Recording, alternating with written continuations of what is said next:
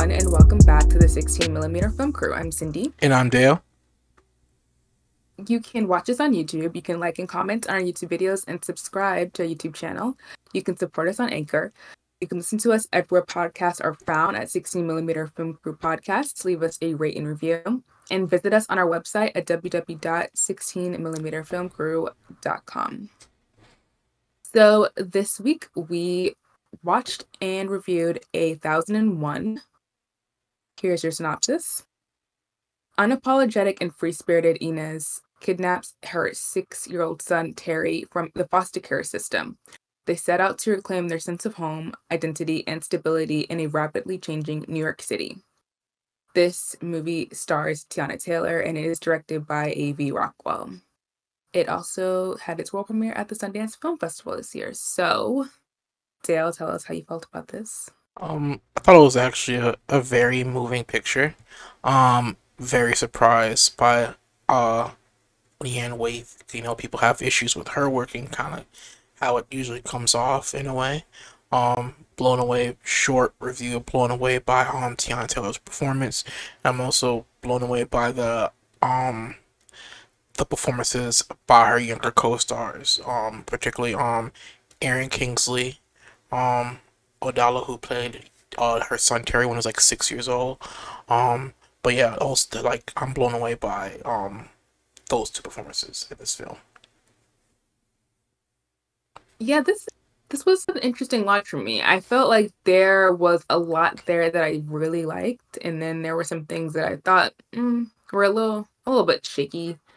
But I do think that whenever a movie is set in New York, it always for me feels personal just because that's where I'm from. So all of it felt like the textures and like of the city just felt very like vivid and real for me. Like I remember days after high school, like walking around 125th Street, like being in Harlem because my friends were lived in Harlem, were from there. So spending so much time there, I don't know, it felt very um reminiscent of Authentic. like what, yeah, and authentic of like what my experience was like being a teenager there. And just because of that, I have kind of a soft spot for this film because whenever I watch a movie that reminds me of like my childhood or my adolescence, it always feels like especially nice because of that. So even though I have like certain issues with the movie, I do like it. I do like it. Yeah, that's my general statement. I liked it. Yeah, I love this vein of Richard Linklater boyhood-esque movies. This is not the first one in that realm. Linklater does a lot of those anthology style films where it's years in a life. This is in the same vein as Moonlight, with a thousand cuts, but the way this movie transitions from the experiences of Inez as a single mother, dealing with the the issues in her personal experiences with the foster care system and those struggles, and transitioning from herself to adulthood, and then wanting her a better life for her son until the twist comes at the end. And then it transitions more so to the young man as he's growing up and maturing, and him finding, first is kind of adversarial, but him developing a father figure, that relationship and that bond, and how it transitions after that. Usually with these movies, you only get either the experiences of the parent or the child in a way, so it's good to see in a picture like this. We kind of got both. You saw growth through both of them and maturity in a way. Mm. How did you feel about the twist? Um, the twist, it's a two-edged sword. It's one of those bad thing with good intentions, but it also showcases the key problem that Inez never really changed. Well, she tried to change as she grew up, is that she doesn't really think about the consequences of her actions in the midst of them. Um, she's talking about, she in the beginning of the movie, she doesn't have a place to stay. They leave the shelter, and she goes to stay with her friend. She gets in a fight with her friend's mother. instead of just Mm. swallowing her pride for a bit and understanding like, oh, I have nowhere to go. I'm trying to survive. It's not just me. I'm responsible for. It's also this young boy. Instead of swallowing my pride and and and not understanding that that woman is making that statement because she herself is a mother, and she's saying that statement for you to mature because you have a child that you're responsible for. She just instantaneously lashed out. Pushing Terry as he's growing up, forcing him to school, as all parents do. But she was doing it in such an aggressive way, where the boyfriend slash husband, I forgot his name, Lucky, was Lucky. like, it's Yeah. not what you're saying, it's how you're saying it. You know, like parents do push their kids, but you're just hitting him over the head and not being aware of your consequence that you're driving him further away. And then Lucky gets cancer, and then you see that the divide between Inez and Terry show up once again because Lucky has cancer, and Lucky was the one who was dealing with um Terry the most. So her saying she found the child abandoned and felt sorry, wanted to take care of it is one of the things that I'm like, I understand the sympathy element of it, but you yourself aren't settled either. That's the thing. I think, and that's the selfish part that I didn't like at all. Yeah. It's that. It's like you can't take care of yourself. Yeah. Like to be trying to take care of some other child. But it's interesting because like when I read the description of this movie, it says that she adopts a boy, and then in another description it says that that's her son. So when I went into watching it, I was like, so is he her kid or not? And then when it gets revealed that like no, he's not. He's just like a kid that was on the street that she found. I was like, okay, why couldn't you just tell him that? Like, I don't know. I guess my questions were like, you're going around like trying to, you know, get fake papers and documents for him and stuff like that, and like not telling him anything about his life. So he's even like more confused. And you could have just been honest with him. Like, you were at the group home. I cared about you, so I took you. So even though, yes, I'm not your biological mother, I'm still your parent because I raised you. And I feel like that would have been okay if she would have just told him early enough. But like her like not doing her not telling him, I feel like also kind of screwed him up a little bit because, he can't like get a job or he can't even like go to college or something like that because of the scheme that she was running. So it was just weird that like she didn't tell him. Yeah. But I don't know. I guess she had her reasons, but I don't understand what their reasons were necessarily. Like, I don't think he would have left. Like, if you told him when he was a really young child, I think it would have still been fine. Is that just my ignorance? I don't know. And the thing is that gets me the most. It's clear that I think the she was really from Brooklyn, if I'm correct. Um, it's clear that the adults in the area were kind of aware-ish, especially the show that wasn't her child. Especially on Mm, the fact that the people she's asking for, where is he, how's he doing? He's not speaking to the foster mother, not speaking to that person. He's asking the little kids. Where's Lucky? mm, Oh, don't let anybody know asking about where he is. Those kind of things. Because the reveal at the end is that she was actually low key wanted for, kidnapping him at a young age. And I don't know how, NYPD lost that until this man is like 18 years old. How that was never, discovered. And beyond that, knowing, because moving from New York, moving to Miami, moving to Atlanta, every step of the way, no matter what grade I was, even transferring schools within states, like they're asking for your social security, all that, and that stuff's being ran to a point where when I was in like middle school in like Florida, like every parent does to get their kid a good education at the better school, we use my grandmother's address. One day I get called to the office, and they were like, what's your, what's your address? And I gave them my grandmother's address. 'Cause that's the one. Parents like, if anybody at school asks, this is, and my parents weren't doing it maliciously, but they just wanted me, and that's the school they wanted me in, and everybody does that. Nothing wrong with it. And then the school was like, okay, and they handed me a letter, and they were like, make sure your parents get this letter. Gave my parents the parents letter. Turns out school had found out that that's not our real address, even though my grandmother's apartment was in my dad's name, so technically it was our address. They knew that wasn't our real residence. School found out. So, and that's in middle school. So, how from elementary school all the way to, about to graduate, become a senior, going to like technical high school, that information is not disseminated and discovered. Especially when you're saying this person has went from, I can understand if they also said he missed a year of school as well as a kid. So that means she pulled him out she kidnaps him once again from the foster care system in the school he's going to. They leave, go to Queens, and she fakes this information. They're not concerned about, where is this gap in his education for the year? Like, that's one of the things I cannot process. Knowing how the system was for me, it makes no sense how it went this long in this movie. That's one of the few weird issues I have with the movie. So sorry for my rant there, but a little plot hole there. No, yeah, it's true, because it's like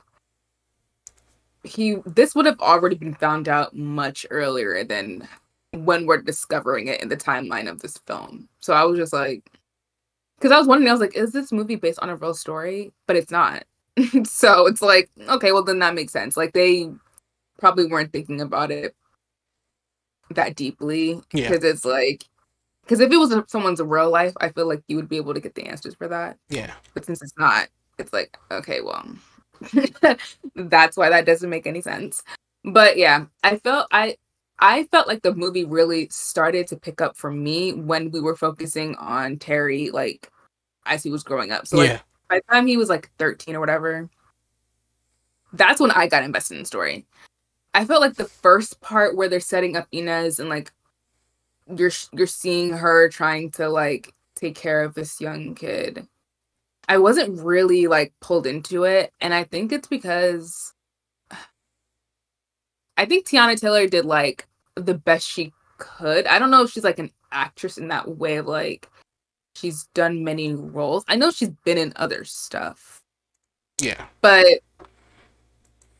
the performance to me was a little shaky. I wasn't fully, not that I wasn't fully bought in, because I'm sure that there are women who are like this.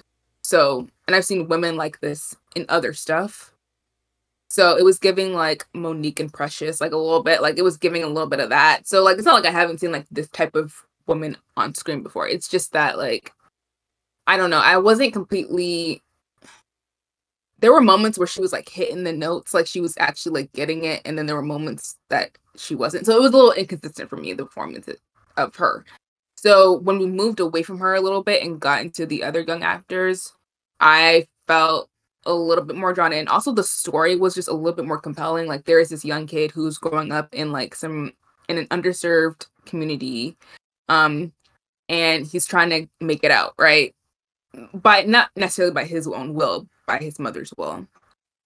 But he has the intelligence and someone's investing in him. So like that story seemed more interesting to me, even though we've seen it over and over again. But like I was invested during that portion. I think it is important to show both of them because again, like you said, in these type of films, you only see like one or the other. But I do think that Terry's story was just a little bit more interesting than Inez, mostly because they didn't like expound more on her background. Like she gave a little hint, like, oh, like where are your parents? They're gone. I think they're alluding to like maybe the crack epidemic, and is that why they're dead? Or like, are they dead? Or are they in jail? We don't know. Yeah. I think that's what they were trying to say based on the timeline of like where we start with her, but I don't know. And again, because she's not a very forthcoming character, like she doesn't talk a lot in terms of like what she's feeling and like all that other stuff. I think she's more of an internal character. So I wasn't like getting much from her. So Harry story was a lot more interesting to me because I was like, okay, like, is he gonna make it out? Because we know he don't got no real documents, so like, will he make it out of the hood? I don't know. So I was interested to see that.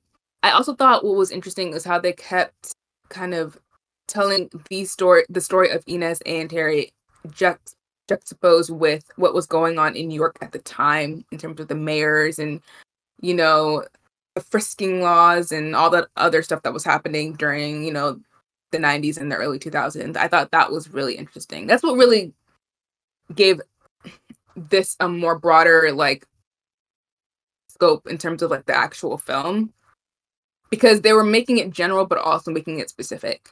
So I felt like them talking about like the structural changes that was happening in the city at the time and how that was directly affecting Terry and Inez's life was really interesting. And you can see the effects of that even today. Like if you go into those neighborhoods, it's completely gentrified. Like I was literally in Brooklyn the other day and it's changed remarkably. So yeah. Um I thought that was really good. That's the parts that I really enjoyed. I really enjoyed them in like weaving together the history of what was happening at the time with this personal story. I thought that was very well executed. Yeah, it's you like that when you touched the last point you touched on where it's their family life and their housing and stuff is reflected through the changes New York made. So I thought that was it brought those issues more to the surface because very few people have ever experienced, gentrification. Like we put like black people, black culture in a monolith, but not every single black American has dealt with gentrification. Like I could say yes, I lived in, Miami, I live in Atlanta, but the part of Atlanta I live in is like more suburban, not associated with gentrification. Part of Miami I lived in was mostly like apartments. No, it was like I wasn't living in like uh Carol City or Miami Gardens specifically, so I wasn't really familiar with the idea of gentrification. My housing has always kind of been stable, so it's a weird thing to process, understand. I've had that experience now that I've gotten older, and I'm aware of it.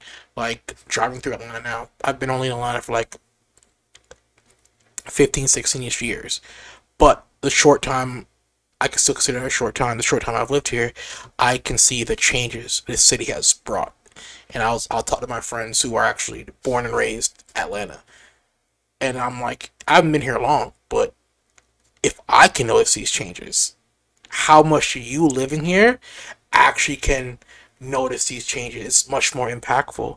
And I saw the instant like that. The new landlord knocked on the door and walked in the house.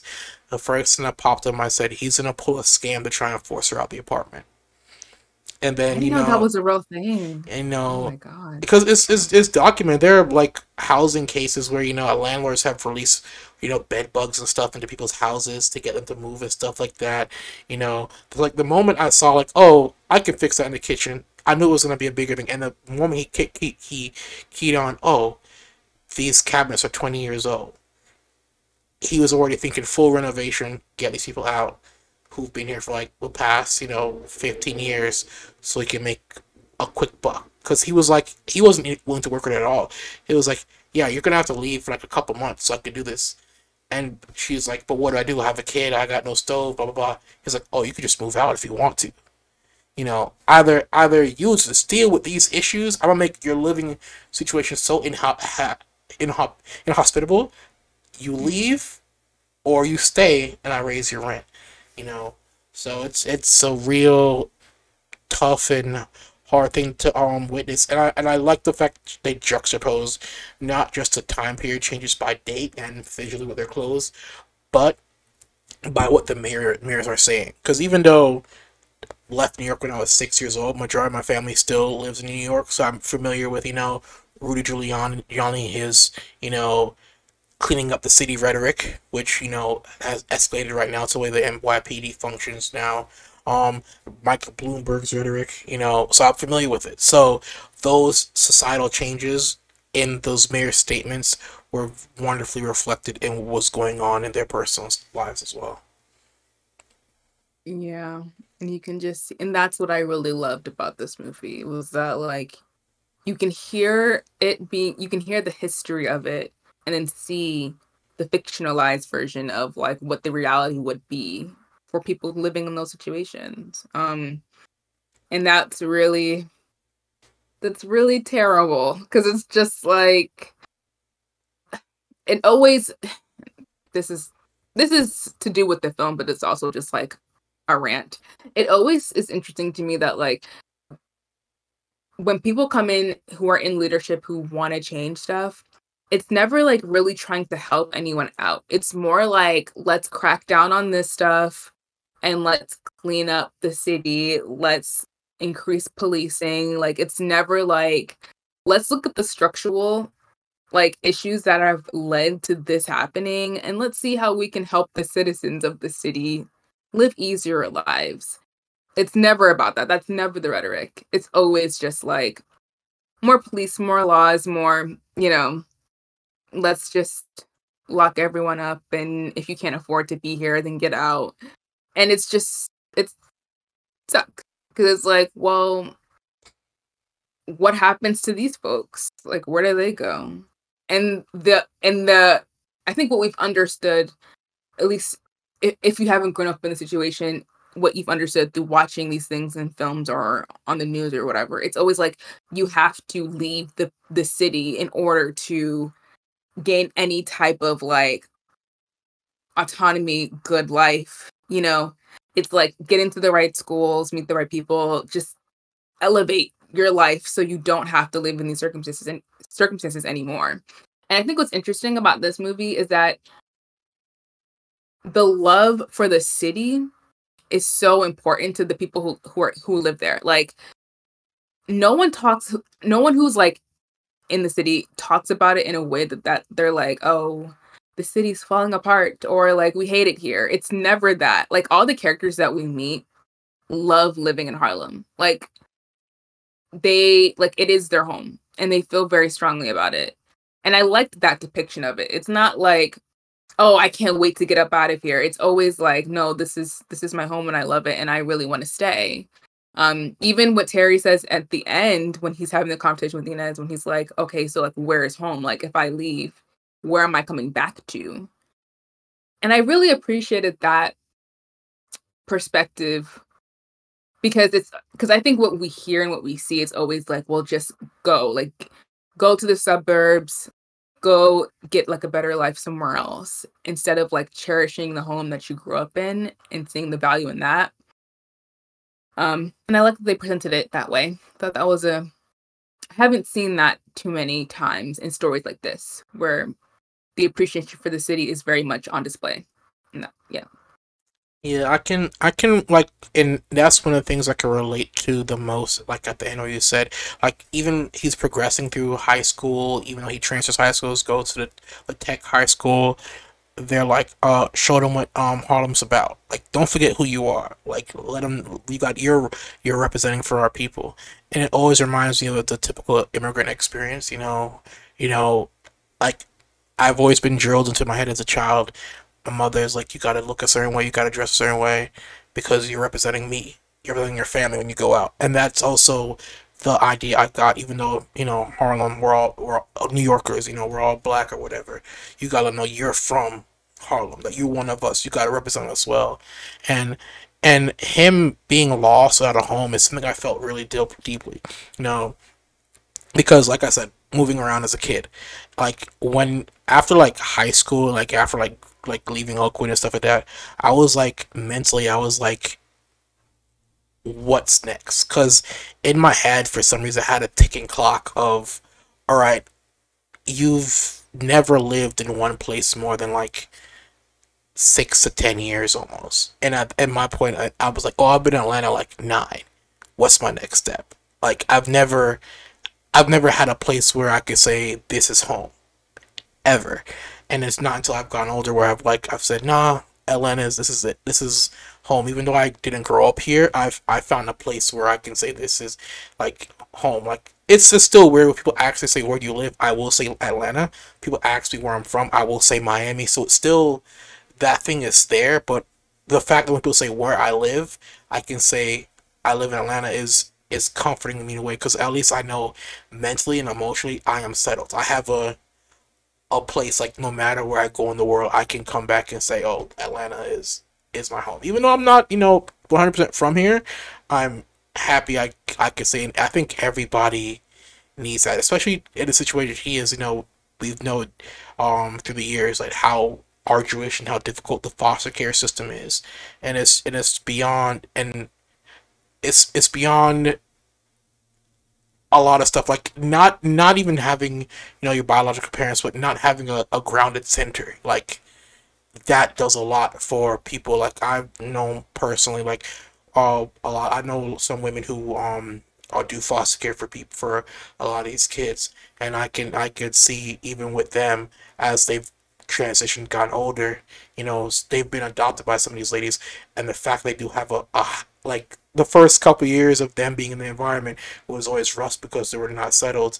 But as they got older and these women did adopt these young children, you can see that they become more grounded because they know that they have a safe and secure place, and that's really at the core of it. It's not even just having a phone; it's knowing and being aware you're secure. So for her to go and say, "You're not my biological son," I don't know whose kid you are. I don't know nothing about you, who your real parents are, that his world at this point is shattered at the point where he's entering adulthood. And that's like the worst part in this movie for somebody's world to be like rocked. Yeah, that's why I wish she would have told him, which makes me feel feelings about her as a character, just because I'm like, this young man is like completely lost because you haven't said anything. Like, you're not telling him anything about himself. Like, how is he supposed to move into the world confidently if he doesn't know who he is? And in large part because of you, which I don't like. Like, so I'm very happy that we had a character like Lucky. Because to me, Lucky was like the only person who really, not only, because the guidance counselor at the school or whatever also invested in him. But Lucky was really there to be like, nah, like, I love you. And like, I want you to do better things than me and your mom, fake mom, whatever. Like, he really poured into him. He really spent time with him. Like, that's what he needed. Like, I feel like if that wasn't there, I have no clue where Terry would be. And that's a story for a lot of young Black men. Like, especially growing up in those kind of situations, it's like you don't have anyone to like really take care of you in the sense of like giving you some type of identity, self-worth, like building that. Like, you need that. Every kid needs that. But especially for young Black men, because the world is really dangerous for them. Like, as you saw in the movie, he was getting stopped by the police and he was like so young. So just imagining like the opportunities of going to good schools and stuff are great. Yeah. But let's just say that he didn't have that intellect to do that. Like, what happens to all the other Black boys who don't have those type of opportunities, who don't have that like innate gift to like acquire knowledge and to study and to do stuff like what happens to those kids? They still need to be looked after, still need to be invested in. Like, so I kind of wish that they didn't. There's a part of me that wishes that that wasn't the narrative, because we've seen that a lot where it's just like, well, just if you're smart enough, you'll be able to get out. But my question is like, okay, well then what happens to everybody else? Like, who doesn't do that? Do their stories get told because they're not gifted in that way? Because to me, every child is gifted. It's just that just might not be their thing. So it's like, I kind of wish they took that direction towards it. I didn't even think about that until just now, but I do kind of wish that happened. But regardless, this is the story we got. So yeah, I like that Lucky was there for him. I was really sad when he was passing away because I was like, damn, like there isn't anyone that's gonna be able to do that for him anymore. And now he's like 18, and legally able to just like be on his own. Like, it seems like he has a hard time like making decisions. Like, what is he gonna do? And the story doesn't really tell us anything. It leaves us it leaves a very ambiguous ending for us. So Yeah, I'm like Lucky's the character we kind of all applaud and aspire to, I guess, in the story. I thought it was a wonderful depiction of black fatherhood because and let's be honest, we're gonna be honest, there are depictions of positive black fathers, but socially, black men do get a bad rap of being a bit like if you look statistically, black men are with their kids, taking care of the kids, astronomically more than other races. The data is there, but we still get the bad rap of black men abandon their children. Um, and for me, Lucky's involvement goes beyond that because even beyond black fatherhood, every boy needs male role models. Even beyond the ones I was like, yeah, I have a two-parent household. My mom and dad are both here. But for me, I'm the oldest son, only boy, and I was still looking for outside influences to emulate. Whether it was in Miami with my older cousins, or when I moved here, there are people there are I'm at the age I'm at now. There are guys in the church at that age that I latched on to, and took them as surrogate older brothers. So no matter your social or home life, you always need those figures. And the one of the disheartening things, which is I don't know if I can respond to this or address this as a man or a black man, is when Inez says, or her and Terry get an argument, and she says, "Oh, you don't care about me. It seems like nobody cares about black women. Even black women don't care about each other as well." And that's another thing I see online a lot, where I'm saying this as an outsider, where I see black women like being catty and spiteful and vindictive to each other. But in the movie, it does show a different example of that because first issue, her friend Kim's mom, she might have berated her, but the liberation came from a good place, trying to get her shit together to raise for a kid. That's a black woman caring for another black woman. When she goes into the house, the first room she's renting, with Terry, the older lady is like, "Where are your people?" And then without saying anything, she understood, and she was like, "Here, stay here, rent here." Most likely, also renting at a lower rate. Let's be honest. right, And then it's also telling her, "Oh, here's this job that they're hiring for in Queens." And the moment Inez is like, "But that's too far," she's like, "You got to do something." Like that. Those are black women caring for another black woman. So it's kind of like a two-edged. I felt that statement was like a really untruthful statement in the situation because yes, like black fatherhood, there are depictions of black women not caring for black women, but there are also swaths of um representation of black women caring for black women immensely a lot.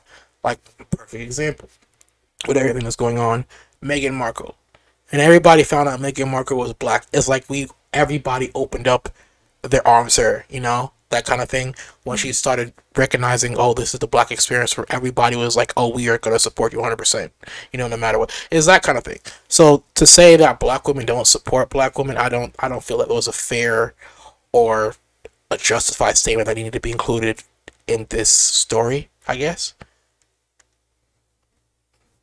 I don't know, that's just me. I don't know.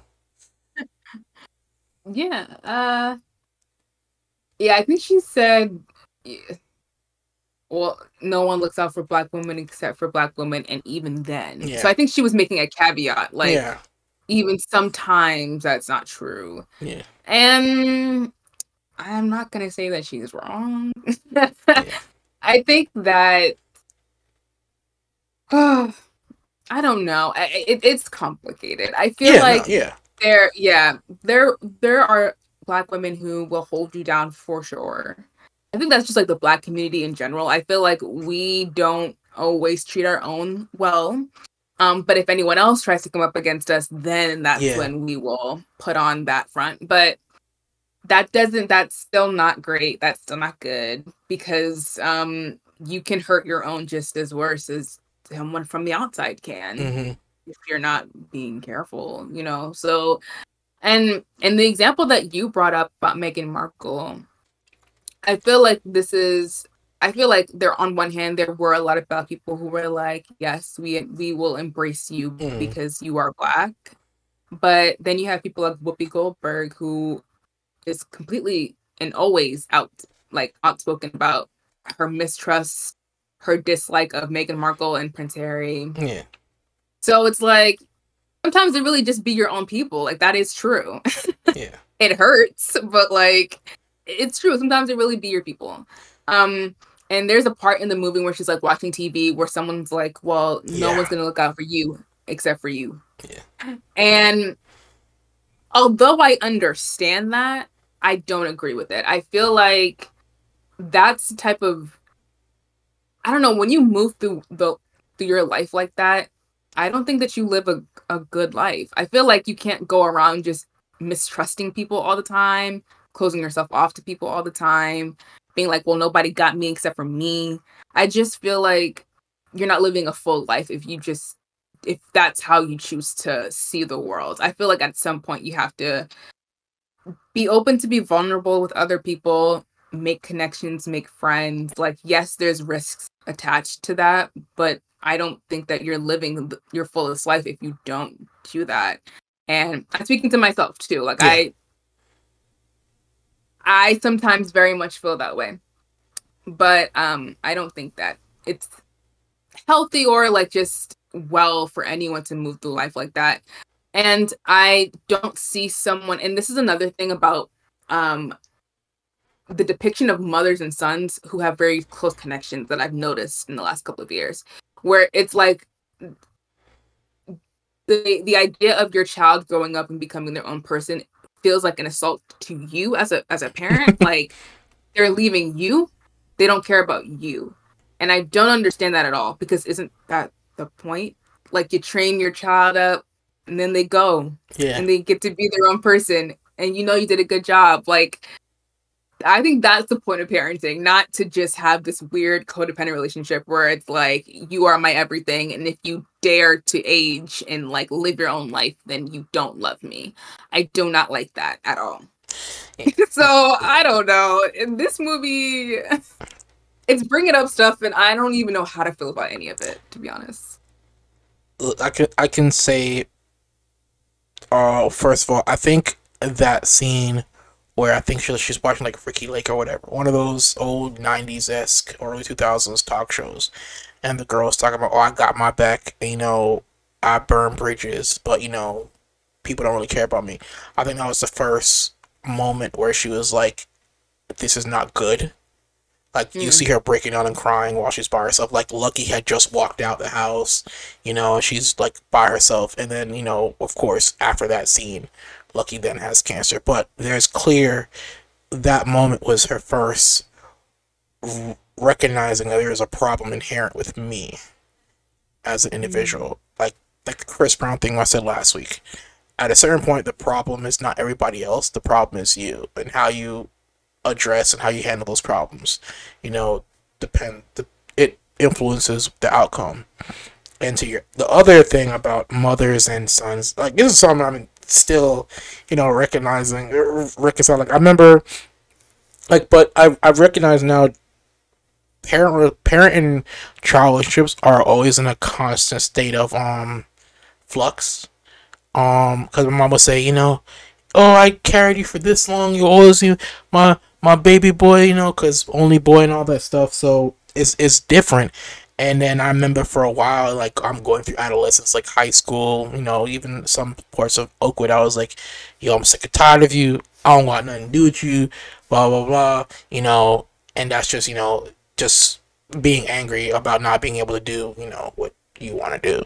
And now as an growing up. yeah, and now as an adult, it's like I'm not gonna say your parent-child relationship is always going to be perfect because they're always going to see you as your child. But there are times where I'm like, I'll just call my mom into a room and we'll talk.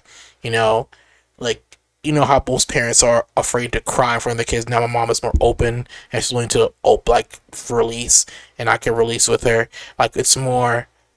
And but there are times where if I'm late at downtown, before she calls my sister, asking where she is, it's like 1 o'clock or 11 o'clock or midnight. My mom will call me at like 10 o'clock, like knowing exactly where I am, like at the movie theater. I'm chilling with my friends downtown that she knows that she's met. She'll go, "Oh, it's 10 o'clock. I don't want you out late on the streets like this time of night. Make sure you get home safely. And then I'll get home, and I was like, "Aren't you asleep?" Like, no.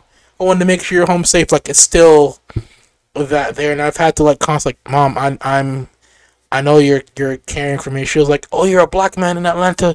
It's also you're like, "Mom, your daughter is like 5 foot nothing. Like it's worse for her. She can get snatched up on the street, and it's still like, but it's I think it's still a maternal thing, and I think it's stronger with black women based on it's stronger with black women and their sons based on the way the world is.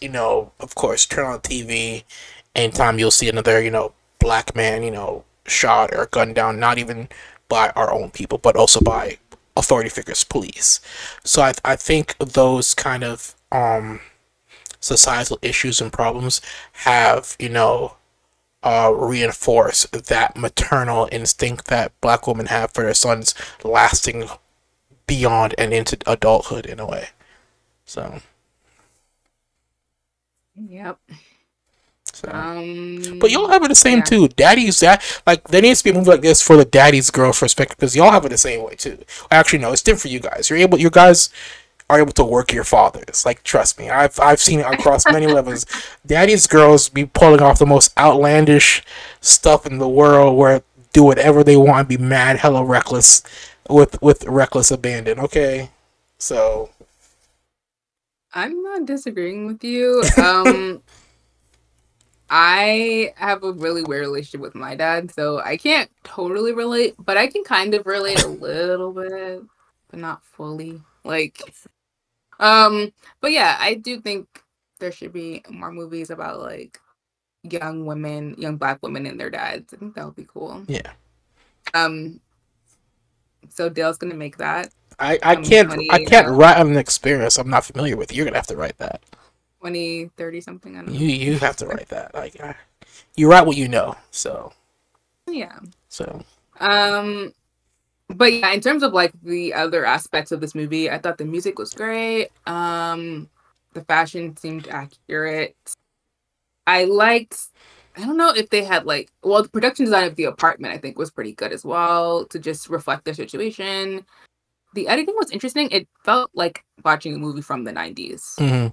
So, and maybe that's what they were trying to do. So if that's what they were trying to do, then I see them. Because some of the editing choices, I was like, but maybe it was a part of the style of the film, the flavor of the film, I guess. That's how I'm going to interpret it. Yeah. Yeah, there are a few visual cues of when this movie is set, like when it transitions through time.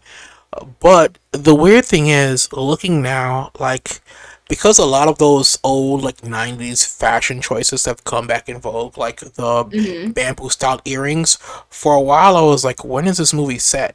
Like I'm trying to like process this because '90s fashion to certain points have coming back, and it wasn't until she moves in with that house, that original room for rent, and she does this lady's hair. I'm like, oh, this is the early '90s, because that hairstyle would not be done today unless it's a Barner Brothers show downtown Atlanta.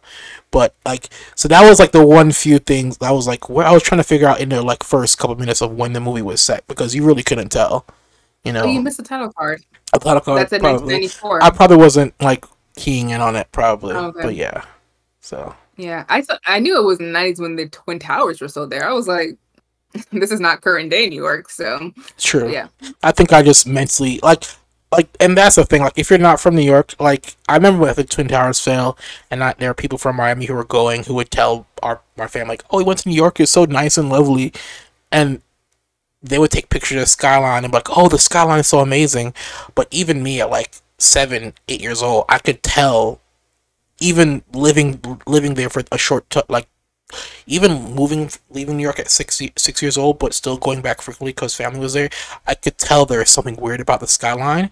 So I guess when Mm. that scene happened, I had already mentally like compartmentalized that building's not there anymore in my head when I visually saw it. Mm. But yeah, Yeah. But yeah, I thought it was an interesting movie. yeah, It had it up and down, it had some interesting social commentary, but overall I think it was pretty good. yeah, yeah. I wish it got a better chance in the box office.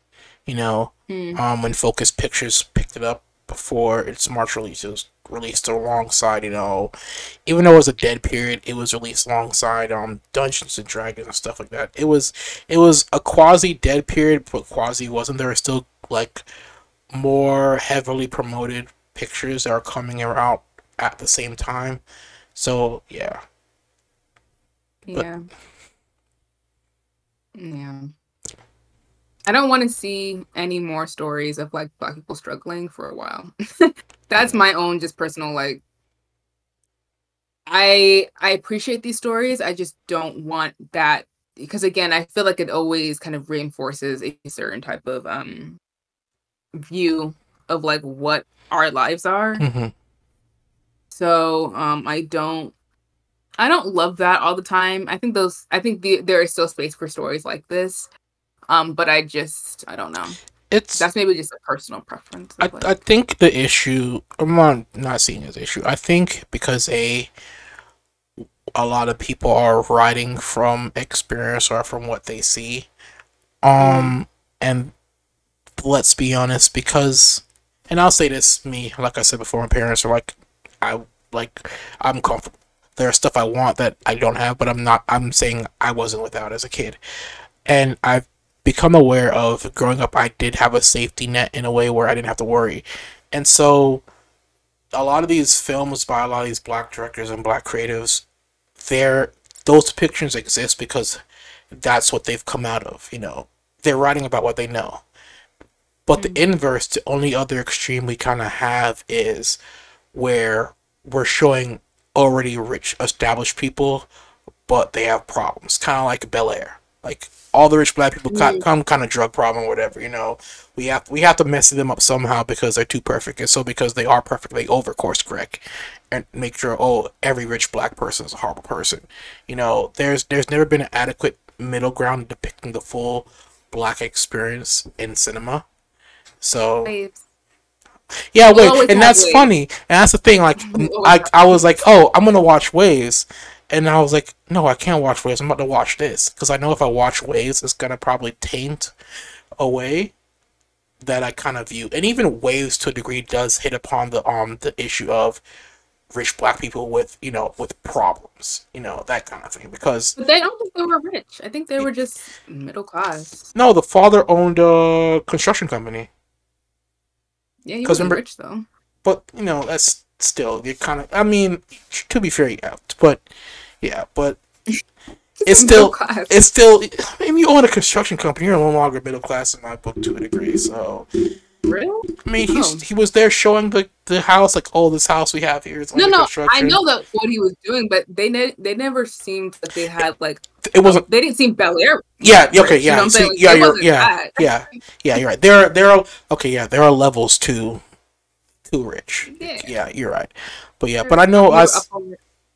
I said if I watch Waves, it's probably gonna taint my view and experience of this movie a bit, so I kind of avoided watching it. So yeah, I watched it a few days ago. It's still great. I love it so see, much. it's It's simpatico. We so thought about watching Waves this so week. good. Oh, I wish more people. I need this. I want like a re-release for Waves. Like come back out so Yeah. people can see. Anyway. So beyond that, we've covered, the performances by the actors. We've talked about, all the societal, social things inherent within the movie. But beyond that, what is your overall takeaway and what you got from this movie, and how would you recommend it to anybody else to watch? Um, I wouldn't recommend it to Mm, people. It was good. again, the performances, except for like maybe like old Terry uh and Lucky, I don't. They were a little to me. Like I Hmm. wasn't really. It wasn't giving what I wanted it to give.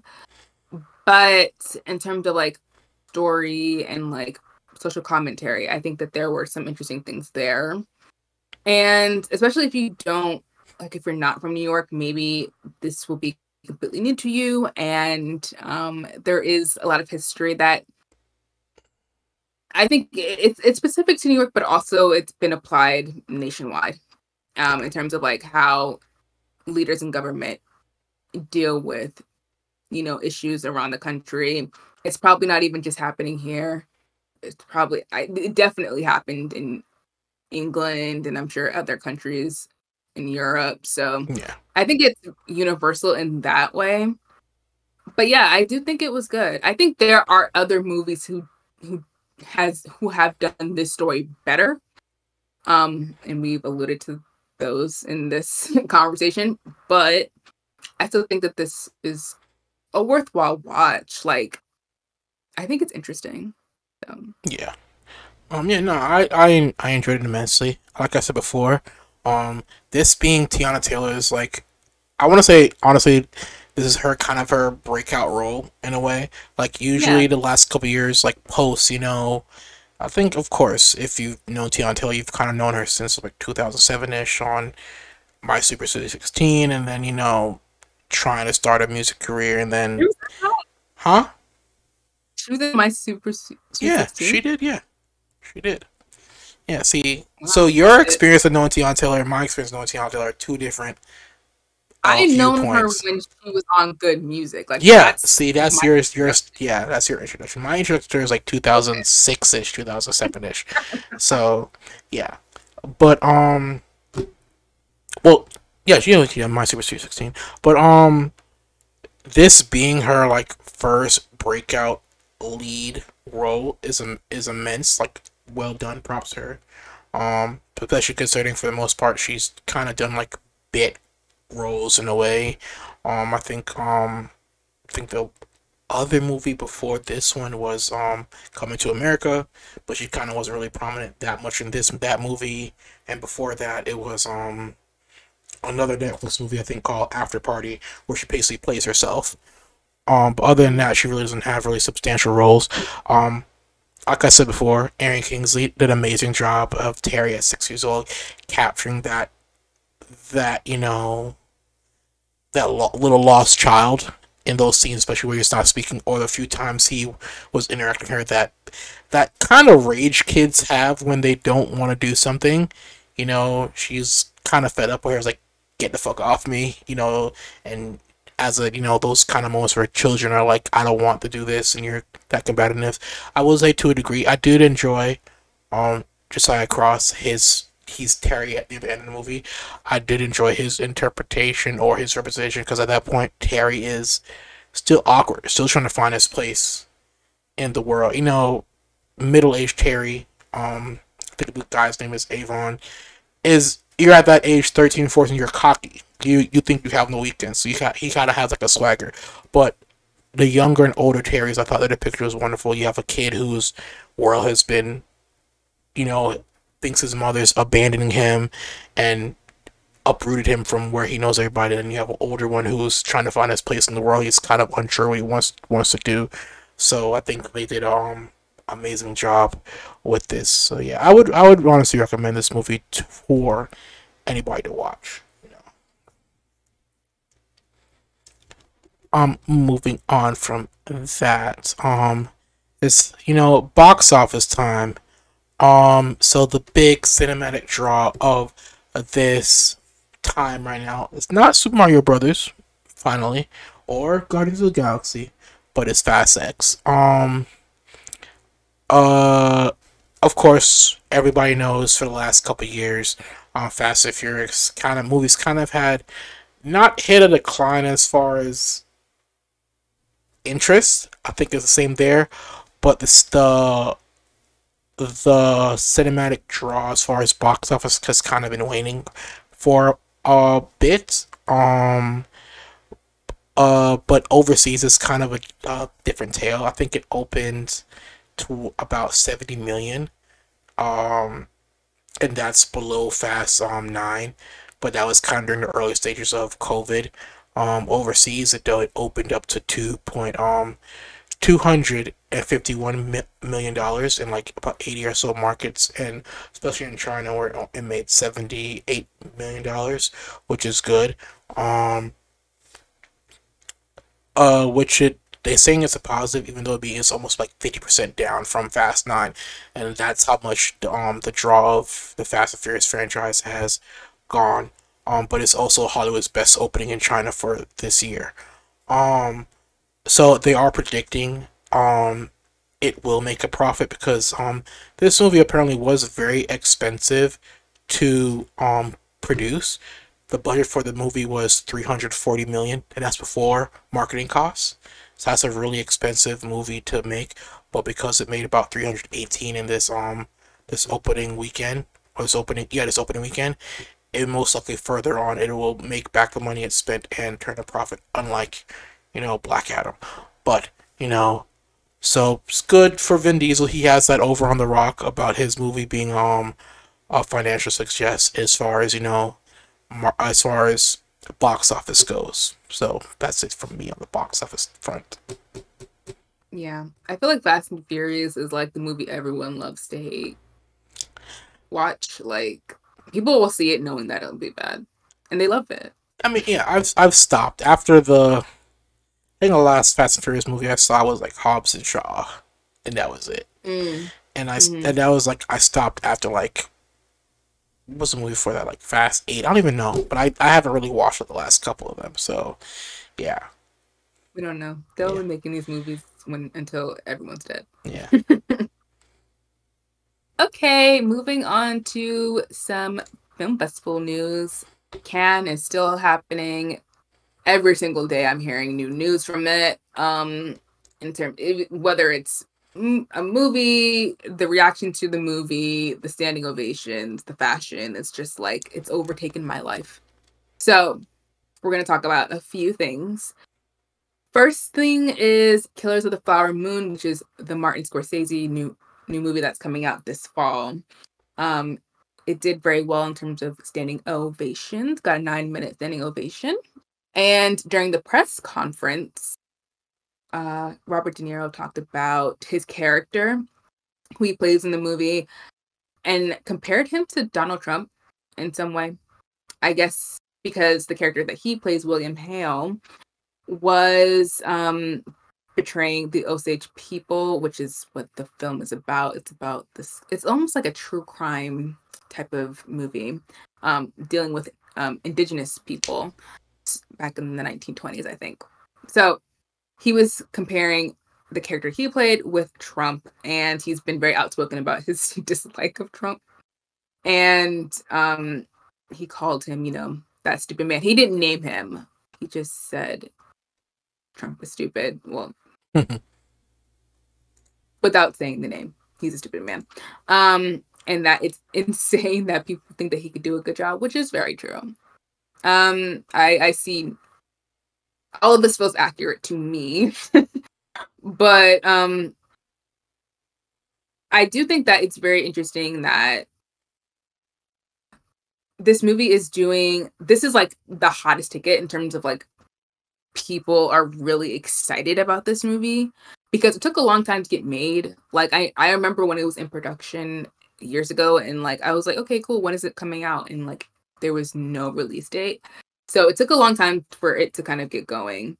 But I think what's wonderful about what Martin Scorsese did, along with Leonardo DiCaprio and everyone else on the cast, was that one, Indigenous people are present in the film. They have a huge role in it. And they also consulted the Osage people and did a lot of research, talked to them for a long time out of respect for their culture. Like they weren't just going to come in and make a movie and like disregard those people's experiences, which I think was a very smart move and just like needed to be done because that has happened a lot in the past where you're depicting a certain event in history, but you're not actually consulting anyone involved in that moment, or you'll have, this is not like a great comparison, but you'll have like a Green Book situation where you're just going to make the movie anyways, and we don't care about the other co-lead's life. So I'm very happy that like they took the time to do that, and that the Osage Nation chief was like, they restored our trust in, like, I guess, our stories being depicted, which I think is great. So everyone's really excited about it. I can't wait to watch it. Apparently it's like over 3 hours, so they better cut that down before it gets released. That's all, that's my criticism. But yeah. That sounds like a home release experience for me. Hmm. Or, I have to actually probably plan out a day, like, to watch a 3 hour movie at a movie theater. Um, but yeah, like, even props to Robert De Niro, but Scorsese. I think he also had the chief there at Cannes, Yeah. and the Cannes was speaking to the press, talking about how, they actually had him on set, like you said before, making sure the representation, or how his people were viewed, were truthful and also positive. And that's something I think Hollywood needs to develop when you're depicting different cultures and races, particularly when you're a writer not of that background. You need to have Right. people on there who could say, this is how we act, this is how we are, blah blah blah blah blah. So yeah. Also at Cannes, another movie that's kind of at the center a bit of some conversations going on with the Cannes. We spoke last week about the people, talking about Roman Polanski, the actress from Woman of Fire. I'm sorry, I forget her name. How they're talking about giving standing ovation to Roman Polanski, issues with Johnny Depp being present due to the problems before with Amber Heard. Um, Natalie Portman, who's also starring in a movie called May December, which stars Julianne Moore playing December, and Charles Mendon, who's playing May. Stories about a couple that kind of fall in love with each other when one of these characters is 13 years old. And um, in her interview, Natalie Portman is talking about how men and women are expected to look, behave, and act differently at Cannes. Not just, I think the Hmm. conversation goes beyond Cannes, but how we are outside of that, like in real life. She goes on to say, when is age inappropriate? When it's people that are in different places developmentally, and when someone's an adult. This is why we have boundaries around that. I think the reason why this movie feels so dangerous watching is that because people don't know where anyone's boundaries are, it feels scary. I think her viewpoint is true, because especially now where you have these red pill, these men's rights activists, constantly spouting their BS on YouTube, Facebook, Twitter, men like Andrew Tate. Of course, Kevin Samuels was in that same regard. Where you have them suggesting or proclaiming to men, if you're looking for women, date younger. Like even today on Twitter, there was a conversation where somebody's like saying the positives of men dating 19-year-old women. And his logic is, oh, she's 19, she's adult, but she's also, moldable and malleable. Um, and as a society, to a way, until recently, we've never really batted an eye with those viewpoints as far as men. But whenever it's a woman doing it, we kind of, go, oh my gosh, how, why is she dating a younger man? And I am beyond that when it's the issue with these stories of, when it comes to teachers molesting students. When it's teachers, the man, if a man molests a girl, he's vilified. But when it's a woman with a younger man, it goes, or young boy, it goes, oh, it's kind of like, it's okay, oh, that young man, he got the riz, he's smooth and suave, even to the point where you have rappers like Lil Boosie saying he's paid women to have sex with his young sons. So Natalie Portman's viewpoint on this is very true. And she's also talking about how Americans are obsessed with scandal, and there's no shortage of material to inspire movies because America has always been fraught with scandal. So, Yeah.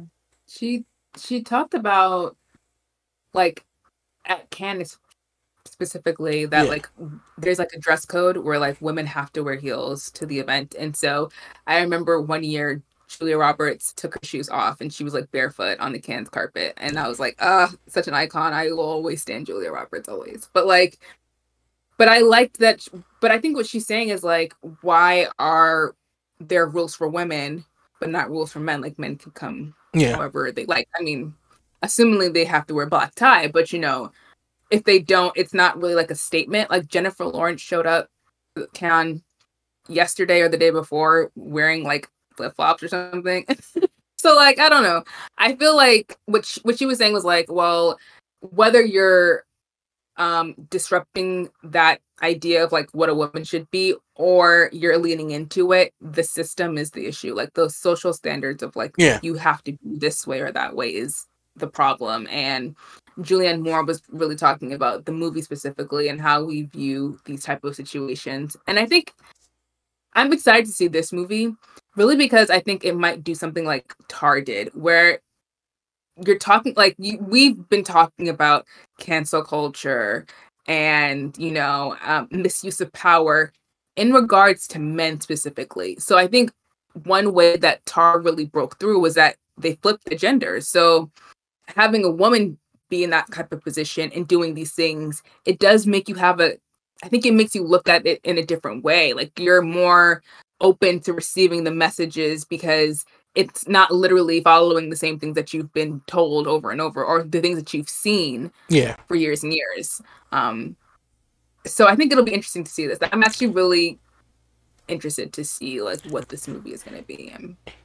Yeah, but it still sucks that for people to understand how, you know, how power dynamics work or can be pushed into those negative spaces, it has to be a woman doing it. It sucks that Mm. that's what it takes to understand what, people using their power and influence to sexually coerce people into doing what they want. It has to be Tar, a woman doing it. It has to be May December, where a woman sitting falls in love with a 13-year old man or boy, and then they actually get together and have twins or whatever. But it's really sad that it takes women doing the negative things for people to realize, these things are bad. But it is what Yeah, it I is. guess that's the only way it can come through. But in terms of the last little piece of this pie, the can pie, I was looking at a story about like standing ovations and like what they mean because that's really been in the forefront of the news every time there's been news stories coming out of the film festival. It's been like, okay, this movie got 9 minutes or that movie got 5 minutes or whatever, and like there's already like a prejudgment of like, well, if this movie got this amount of numbers of standing ovations like for this long, then that means it's really good. And if it didn't, then that means it's not great. But I was reading this article called What Makes a Standing Ovation Last 22 Minutes at Cannes.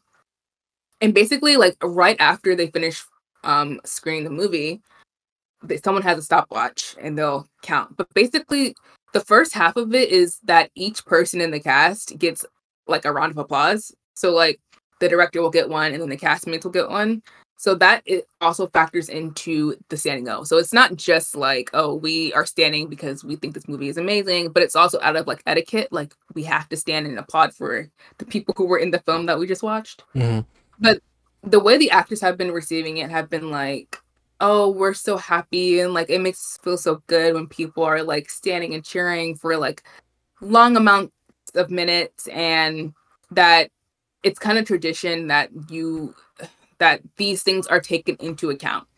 But that doesn't necessarily mean that the movie is good. So reviews for Dial of Destiny, which is a new Indiana Jones movie, were mixed, but it had a long standing ovation. You know what I mean? So it is very interesting. But then you'll have movies like Killers of the Flower Moon. Or Flowers of the Killer Moon? Wait. Killers of the Flower Moon, yeah. Oh, okay. The person who wrote this article did not get the title of that movie right. Anyways, yeah. for Killers of the Flower Moon, that got 9 minutes, but everyone's like, no, this movie's great. So like sometimes it measures up, sometimes it doesn't. The longest one in history was 22 minutes, and that was for Guillermo del Toro's Labyrinth, which did go on to like win Oscars and stuff like that. So sometimes it makes sense, but I know for this festival and for Venice, like the standing ovations are like a huge part of the reporting of these films. And I was just wondering, like, okay, well, does this actually factor in terms of like, is this movie good? And also, some of these movies are, they're there so people can buy them, so they can be acquired, so they can, be shown. So I wonder if that factored in to people's decisions, or if it's just like a traditional thing, and it's it's for the vibes of Cannes. It's like you must stand and clap.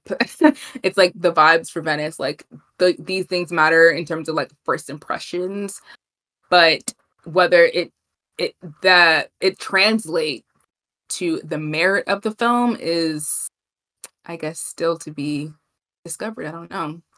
It's not clear. Yeah, that's the whole standing ovation thing is one of those things that goes back to Hollywood. This is not even just when people are saying Hollywood, I'm talking about America. I'm talking about the industry as a whole because it's Kansas for the industry as a whole. It's one of those things the industry patting themselves in the back. Hey, look how great we are. Look at Harrison Ford. It's almost 80 years old, but look at him. He's still punching Nazis and shooting guns. Let's applaud him. Oh, this movie was bad. What was it? The last movie with Olivia Wilde with Harry Styles. Oh, Don't Worry, Darling. Don't Worry, Darling. Oh, this movie's bad, but guess what? Still got to clap because it's old timey 1960s, old 40s Hollywood. Let's applaud. It's ego stroking at it's and like you said, this is not just where these movies. A lot of movies that are playing at Cannes have already got their funding and budget, but there are other pictures that are looking for, to get picked up. Like we just talked, this episode right now is about 1001. That movie played at Cannes and was still getting looked at Sundance. Yeah. But that's the purpose of the film festivals. I do think if a movie is screening at Cannes, like your Harrison Ford pictures or whatever, or even I think Mission Impossible is playing at Cannes as well, those movies should be in the out of competition section.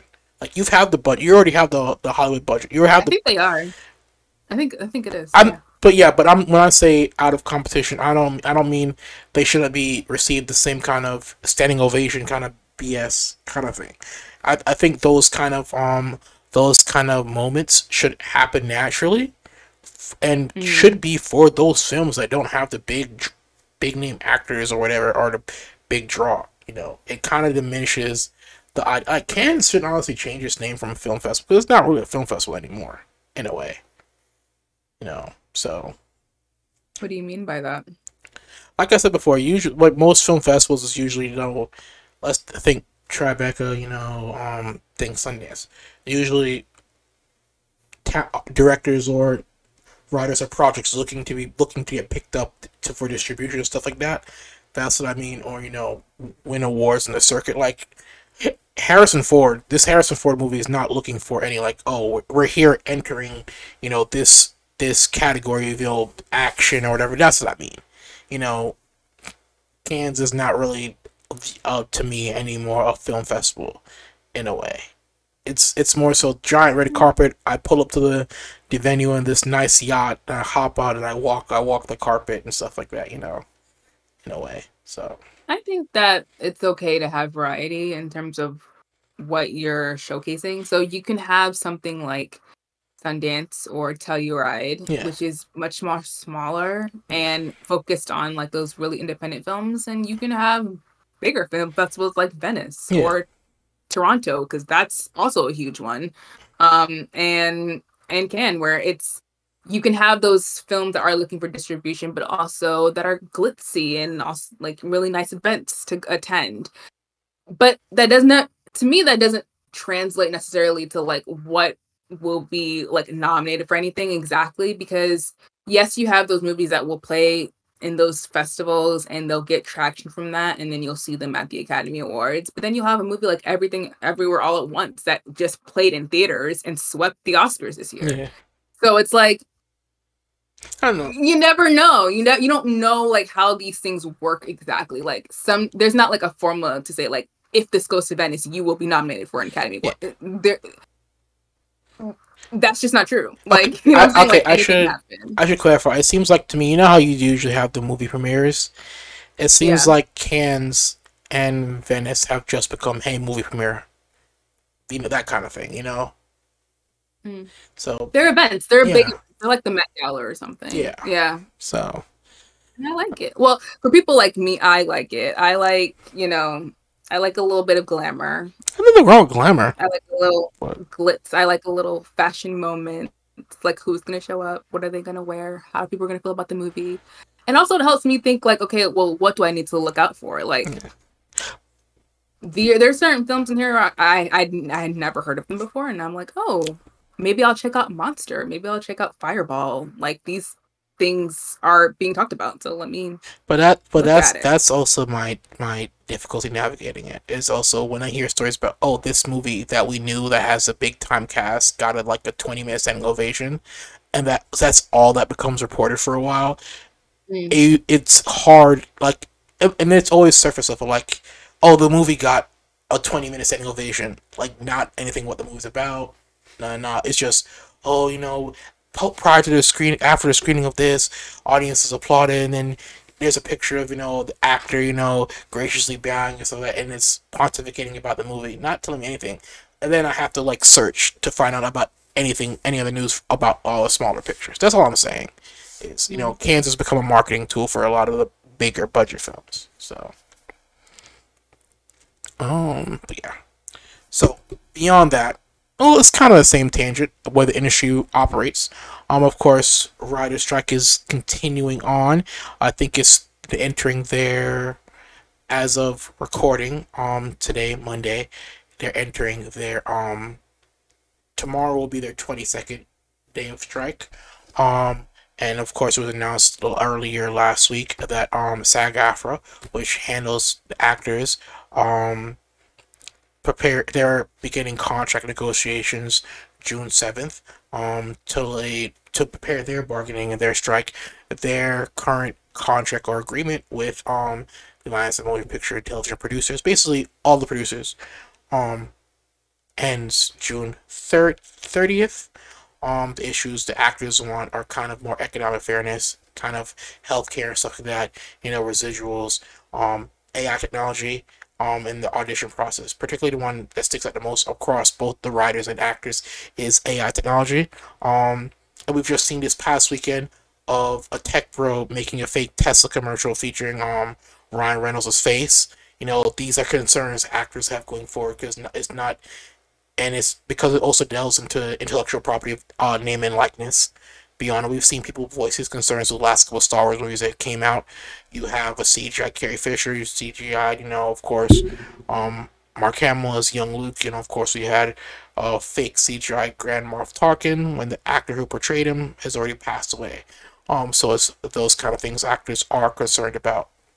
Much like the writers, when these issues were brought up, producers and powers that be said, "Oh, it's not a big deal. We worry about that later." Um, and apparently the Directors Guild might actually be preparing for a strike as well, because it's part of the negotiations with the Writers Guild and the producers. Is one of the concerns that the writers have is directors being credited for last minute rewrites, and the directors don't kind of agree with that, which I find it funny because nowadays in a lot of these pictures, a lot of the directors are also writers. So I'm betting it's the directors who can't write for shit are the ones complaining about this, because it also lines their pocket if they get a writing credit to a degree. So there are conflicts with those two between directors and writers. So we might see the directors preparing to strike as well to counter the writers' concerns. And also mostly directors are also end up being producers as well. So some of these directors are going to be striking against themselves, which is funny. And also Lassie, which Lassie is basically internationalize the theatrical stage employees. Basically, they're your grips, their gaffers, all those people, and makeup and stuff like that. They had a strike earlier last year, but they have said that they will support the writers union. The writers union is announcing that they're having a mass rally, um, particularly their East Coast members outside of Universal HQ tomorrow, and Lassie has said they're in solidarity with all of them. So Lassie just had their strike, and they might join this strike as well. So if you have three major major groups, four major groups involved with the television and filmmaking process, it's gonna be bad if these people's needs aren't met the way they should. And I'm all for it. I'm all for it. People need to be treated fairly. Particularly the issue of, like we said, the biggest issue for all these groups tends to be AI. And the powers that be, like Dave Laszlo of Warner Bros. Discovery did Boston University's, I think, Hmm. commencement, instantly got booed with people in the crowd saying pay your writers, and he tried to fight through his speech, but he took a lot of pauses hoping that it would die down. And also you have Disney is now announcing that they're pulling large portions of their projects again from Disney Plus, so that's lost media there that people aren't going to be know that, oh, this writer, this actor, or this voice actor, or this young up and coming producer or whatever working on this project. Oh, I can't see it because this project doesn't exist. So I don't know. Doesn't look good for these producers and these CEOs of these companies. So yeah. Yeah. I when I first was looking into the writer's strike weeks ago, I watched a video by Dan Merrill who explained all of this, and he did bring up basically Armageddon, which is this scenario where you have major organs of the film and television production organization like completely breaking down because again all of their contracts are up at around the same time. So if things go south, like if they all decide to strike, then there are no more. The industry is completely at a standstill. Like they're not going to be able to do a single thing, which I think is the point. I think the point is to get them to yield to the demands and meet them. Either way, whether they end up striking or not, we're all going to feel the effects of this current strike with the writers. If not immediately, definitely until next year. Um, so the effects have already kind of gone into play, but this would be like a worst case scenario situation, and I'm sure the studios don't want that to happen. So Yeah. they better make some decisions, They have some conversation. there are already attempts to kind of circumvent those issues, particularly those projects that are shot. Like these unions predominantly operate here in the States, Hmm. but there are attempts to circumvent them. I think Game of Thrones said they're going to start production for the next season of uh Oh, they've already started, yeah, they've already and they're started, not stopping. and they're not stopping. So Yeah. there people were decrying, saying I forgot the actor's name. Uh, dang, why? But they're saying one of the actors is wrong for crossing the lines, not being aware that the whole cast and crew is over there overseas or shooting, trying to circumvent, these things. Uh, yeah, it's And honestly, I'm not mad at it because I want to see Oscar the Dragon. I don't Both of know. them, like, I like, and that's thing. and that's the thing I think people need to understand. These rules only apply to if you're shooting in the States or if the production predominantly is American Yeah, based. So if yeah, your project is not predominantly American based with fully American talent, they're like, yes, HBO Warner Brothers is an American owned entity. House of Dragon is a predominantly majority European cast. They're gonna find a way to yeah, circumvent these things. So yeah, we'll see how it goes. yeah, If your project and your TV is already like, most of these shows probably have, I think, the first season done. So beyond the rewrite phase of shooting, we'll see how that goes. Of course, a lot of these movies coming out in the next 2 to 3, about 2 years, are mostly in post production, so kind of can't put a kibosh on that. But it's the projects that come out after this 1 to 2 year window, the quality of them, especially when a lot of these current running shows and their next season, it's time to air the following season after the strike, the quality dropping. So yeah, Yeah. does not look good. Nope. So Okay. Well, let's talk about what we've watched over this past week, Dale. I got hit with a bit of nostalgia for the last couple of days. Last week I did watch Power Rangers. This week I decided to watch the Chip and Dale movie that came out last year, I think. Um, and holy shit, this movie was horrible. Um, yes, I know it did well. Box obviously they won a daytime Emmy for voice acting, but it's a nostalgia based bait film that doesn't know what it wants to be. There are a lot of meta references to the state of industry in Hollywood, particularly highlighting, especially they had old Sonic, not old Sonic, but the ugly Sonic, referencing the fact that fans speaking out against portrayal of characters, how that messes stuff up, talking about its nostalgia baiting in the industry, endless reboots and remakes. But the issue with this movie, as its core, it does not know who it was for. Um, and it's very clear in watching it, that they weren't sure if this movie was for kids or was for the parents, because like I said, all those meta references to stuff only adults would know, or references to characters and stuff like that, or making a kid movie. I think Hollywood needs to pick and choose.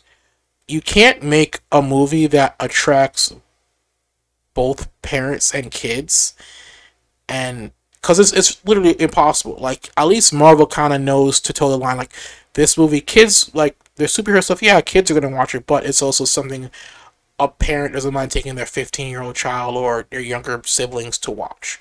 But once you start getting to that reboot nostalgia area, it becomes kind of difficult. And it's odd that this is from Disney, which a couple years ago, Wreck-It Ralph and adults and parents able to watch. Of course, what was it? Well, Buzz Lightyear, Turning Red. Those are movies that parents and children are able to watch. But I feel like this movie just missed the mark completely. So, yeah. Okay, so I watched this video essay from Vice called "How A24 Took Over Hollywood," and You it watched a just Vice documentary? I thought Vice was bankrupt. it was only like what 12 minutes. It's on YouTube. It wasn't like it wasn't Okay. a documentary. It was a video essay. It wasn't a Okay. documentary. Um, just about like how A24 started and like how it became so popular, how it became as respected as a studio as it is now, because they've had multiple Oscar wins and box office success and stuff. And it was interesting to hear about the history of this kind of like it was like a in the know kind of situation where like if you knew, you knew. Like if you were a part of the cult of A24, like you knew what it was about. But also because we love it so much and a lot of young people are like obsessed with movies that come from the studio that originally started as just like a distribution thing, and now it produces movies. So that's cool. And just see its transition from being a thing where you would have movies like Spring Breakers, those little the weird movies that like you would have to go to an art theater to see, to something that had a lot more prestige where you had Moonlight and Lady Bird, movies like that were like winning Oscars and, everything everywhere all at once, that obviously won a bunch of Oscars, but also did really well in the box office. It was interesting to see that trajectory. That really started from just like word of mouth. People would be like, "Oh, have you seen this movie?" And it would kind of spread from there. But also like the merch and stuff that they've sold, which made you feel like more a part of it. It's like it's for the film nerds, but it's also for like the people who like that aesthetic of, there is a certain aesthetic that is associated with A24, which is why it's as big as it is, because it's more like a brand than it is like a studio. Like, Yeah.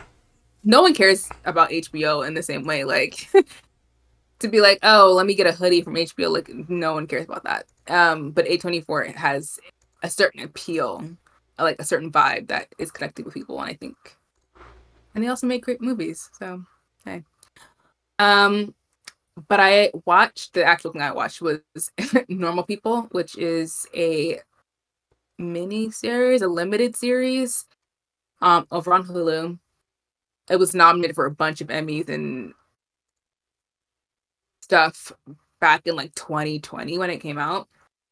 And I like didn't really watch it because I was like not that interested, but I read Sally Rooney, who wrote the book. I read her book, Conversations with Friends, and then I don't know, I got back into her world a little bit and I watched the series. And this series is very interesting because it's about young people who are like finding their first love and finding out who they are. And it's pretty explicit in a lot of ways in terms of like nudity and sex. But the interesting thing is like it's not talked about in the same way that a show like Euphoria is, that does kind of the same thing. Now, it's not exactly the same. I think Normal People is very much an actual grounded show, with good writing and great performances.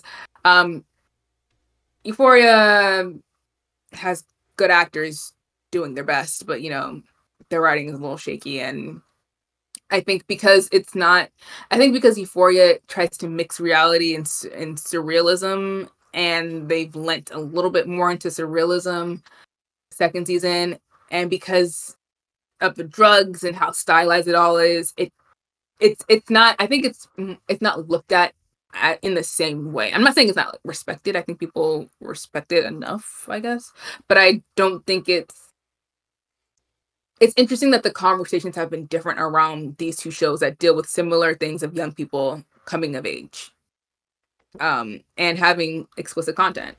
I think that it's interesting that they're not discussed in the same way. I'm not saying that's good or bad. I just think it's fascinating. So you're saying the focus on vibes from Euphoria at the demise of story is what reduces, even though these projects have the same subject matter, the focus on vibes have diminished just the quality of the story that could be represented, is what you're saying? Yeah. Okay. Essentially. Yeah, I think that is what I'm saying. Yeah, I feel like, that is what happened. And also this is based on a book, so there is like text to work from. Plus Sally Rooney, who wrote the book, was very much involved in the show. So it worked. It just worked better. Like, I was watching those sex scenes and I didn't feel cringy at all. Like, I wasn't like, oh. And I know watching just the first episode of Euphoria, I was like, ugh.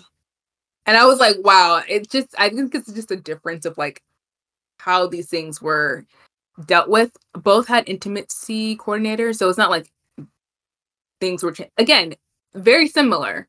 But I just think that like, I think the attention to detail, the attention to the characters and their stories were just more, and it's a two-hander, so it was more, I guess it was easier to kind of work with that versus like the whole cast of characters that you have on Euphoria, which I dig into all of their different stories. I'm sure that's difficult to do without a writer's room, so.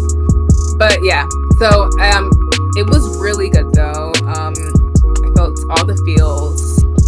It's like your Lady in Red sad girl summer. Like if you just want to like be depressed but also kind of happy, you can watch that show. Another show that was made from Sally Rooney was Conversations with Friends, which is the book that I read, and I talked about that, I don't know, last year or something. And it was terrible. So I don't know what happened, like why this show worked and that one didn't. It came from the same people. Sally Rooney was involved in it, and that show, Conversations, was awful, and this show was really good. So I don't know what happened, but I'm sure most people have seen this because during lockdown, this was a show that a lot of people gravitated towards. So I don't have to tell anyone to really watch it. I'm just saying, I was late to the party, I watched it, and I thought it was good. So Normal People is set before Conversation with Friends? It's not a series, so it's not like one is set before it. It's just that I think Conversations with Friends was the first book she wrote, and then I think she wrote Normal People, if I got that right. I don't know. But I think maybe this book was easier to adapt into a screenplay, into a show. It's more straightforward. I think Conversations with Friends is there's a lot that you can do with it, and it's also not, the characters aren't as sympathetic. So it's, maybe it was just a more difficult book to adapt, which is why it didn't work. Because I hated it. But this show was great. Yeah. I wonder if they kind of made it a sequel, kind of like Bridgerton does with their stuff. Maybe it would have eased the transition or whatever. I don't know. I feel like the people who watched the show were big fans of the book, and because the books are two separate things, I don't think that it was like we want a continuation of this kind of story. Like, I think the people who watched it knew what they were getting from both, or what they should be expecting from both books. I just don't think that the execution worked on the Conversation show. I don't think it worked at all. It was just like, because a lot of it is internal dialogue, it's people's thoughts. So it's difficult to translate that. But you can. There's a way to do it, because they did it with this one. I just don't know what happened with that show. I don't know what happened with it. It was bad. I don't have the answers. It was just bad. Normal People is good though. So there you go. All right. We hope that you're taking care of yourselves and you're having a great week. And make sure to check out all of our social media and support us if you can. And we will see you guys in the next episode. Thanks for joining us. Goodbye.